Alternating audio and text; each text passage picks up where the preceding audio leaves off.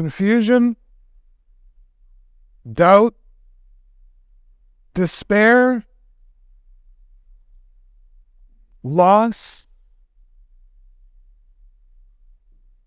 questions. Why? Why this?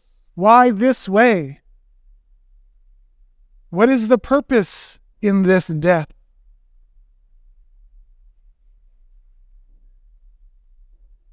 In his series of Easter sermons called Christians at the Cross, N.T. Wright says this: although there are ways of making sense of Jesus' crucifixion, for Jesus' followers and family at that time, it made no sense at all.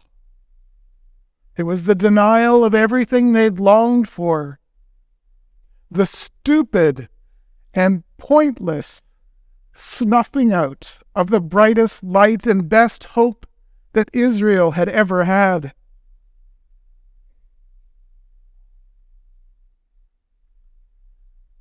The death of Jesus on a cross, unjustly, unfounded, provokes profound doubt and question.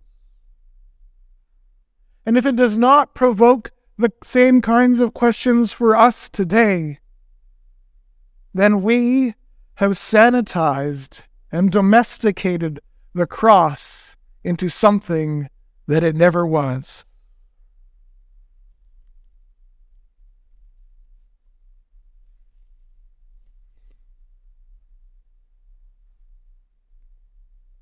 In the death of Christ, in the chaos that comes around, the darkness comes in. There are earthquakes, there is violence, and there is death.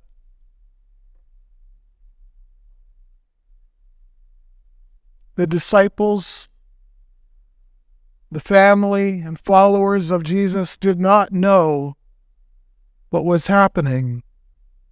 All they saw was the chaos and the darkness.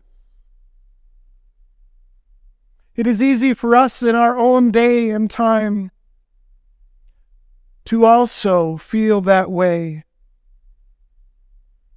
In our lives, we see darkness arise. Our worlds are wrought by circumstances beyond our control. We see the violence. Sometimes we have experienced it in our own bodies and lives. And death. And death.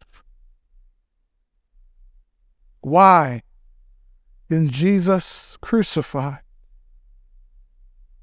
For those who are followers of Christ, for those who understand and have heard the good news of the gospel, we find this answer. In the cross, we are reminded that God is God, even when it doesn't look like it, even when it doesn't seem possible. What happened on the cross was no surprise to God. It was foretold generations before by Isaiah the prophet. In Isaiah 53 we read, "He was despised and rejected by men, a man of sorrow and familiar with suffering. He was pierced for our transgressions, he was crushed for our iniquities. And the punishment that brought us peace was upon him. By his wounds we are healed. He poured out his life unto death and was counted among the transgressors. For he bore the sin of many and made intercession for them." In his sermon on Good Friday, N.T. Wright says that the only proper response to the death of Jesus, the wounded one, the bruised and torn one, is gratitude, faith, and love. In the text we read this morning from the Gospel of John, there are a number of things that the Apostle John highlights in this story of Jesus' death. One of the things that he mentions, I challenge you as you go from this place, take that passage of John 18 and 19 and read and count how many times does the word king get spoken in this text. John makes sure to mention that Jesus is the King of Israel, the King of all creation. And the words of the sign on the cross attested to the truth. Though it was intended as a cruel joke, it was true. Jesus of Nazareth, King of the Jews. Jesus, the suffering one, is our King. What does a true king do? A king is one who leads the way. A king is one who guides and protects and cares for his people. And so it is with Jesus. The words of Jesus on the cross, as John records them, are these: "It is finished."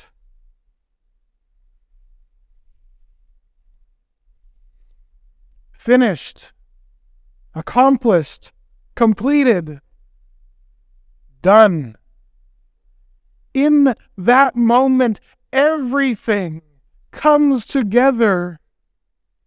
All of history, all of religion, all of creation, all that has gone before and all that will happen after meet in that one moment and place. The totality of all that has been broken, bent, twisted, and torn in our world and in our lives encounters the infinite love that restores and reconciles all things in himself. The powers of darkness are crushed, though they have not yet begun to realize it. In the crucifixion, the serpent strikes at the heel of the one born of a woman, as it says in Genesis. And the heel of the Son of Man crushes the head of the serpent that has enslaved humanity. At the cross, the blood of the spotless Lamb has been poured out to atone for sin once and for all. In the first man, Adam, death and sin entered into the world, and in the second Adam, Christ, the Messiah. In the second Adam, righteousness is restored to humanity, and the way to everlasting, eternal life has been opened for everyone. For you, for me, and for all who will receive it. In the death of Christ, we return to the Genesis story, where the crashing waters of chaos ruled, and then, in an echo of Genesis 1 verse 3, the beginning of John's Gospel tells us that the Word, the Logos, through whom all things are created, speaks. Let there be light. The true light that gives light to everyone was coming into the world. And now, on the sixth day,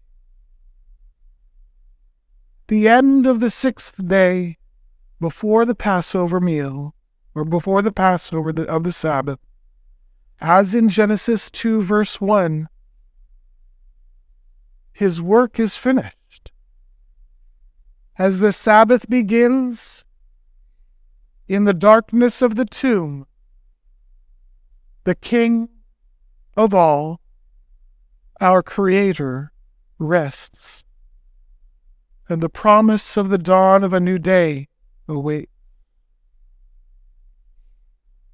Jesus enacts the remembering of God's salvation for the Israelites oppressed and enslaved in the land of Egypt through the Passover meal with his disciples.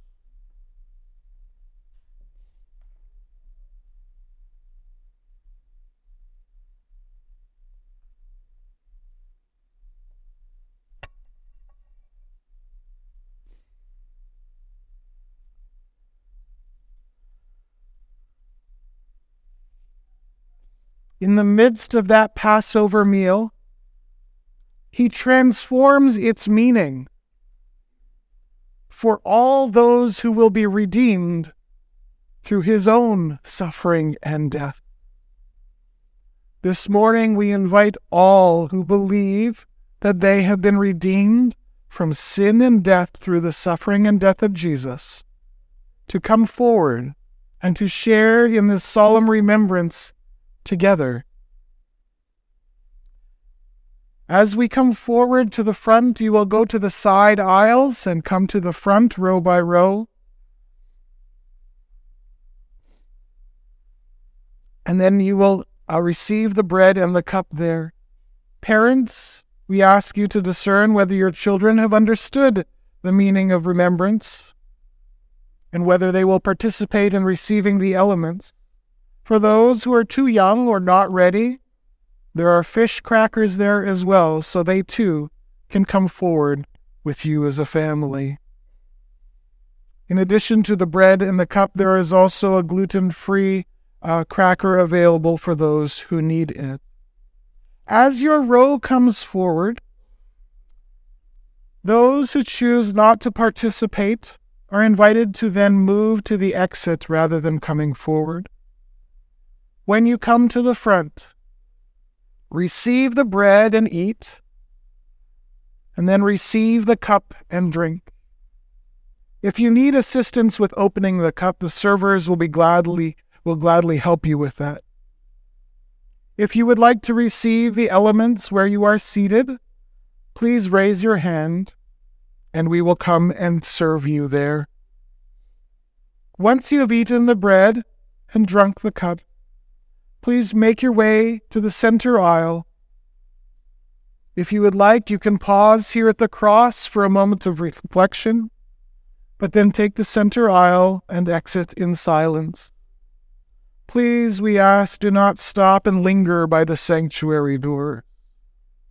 As you go today, we invite you to consider spending some time at our prayer stations. They are listed on the back of the bulletin that was handed to you.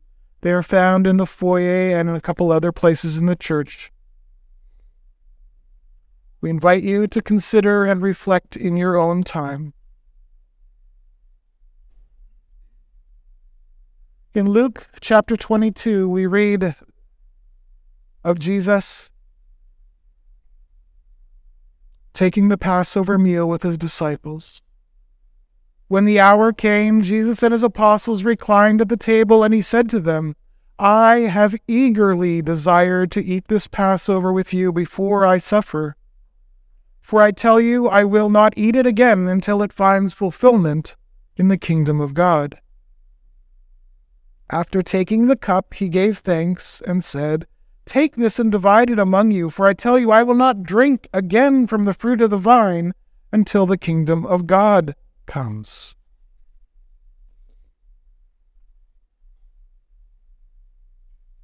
And he took the bread, he gave thanks, and broke it, and gave it to them, saying, This is my body, given for you. Do this in remembrance of me.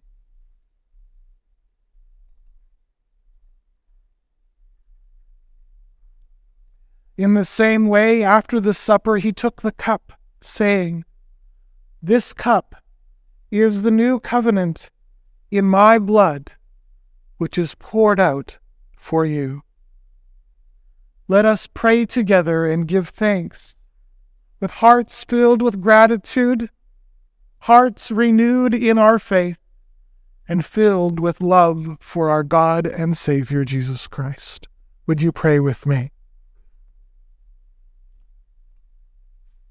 Loving and gracious God, we thank you, for you are good. In the midst of chaos and darkness, violence and death, your light shines, the light that has come into the world.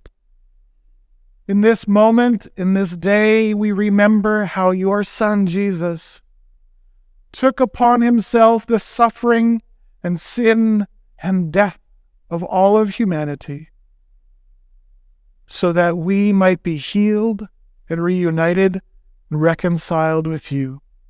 We give thanks for the body of Christ, for his suffering and death, in which we find healing and new life. And we give thanks for the cup of the new covenant, the blood that washes away our sin, and that brings us before your throne as your righteous and beloved children. We pray this in Jesus' name. Amen.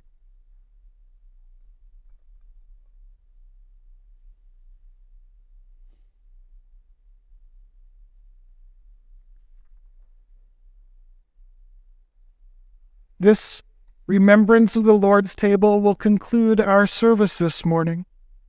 Perhaps it will feel a little strange, incomplete, with no final congregational song or benediction or pastoral prayer.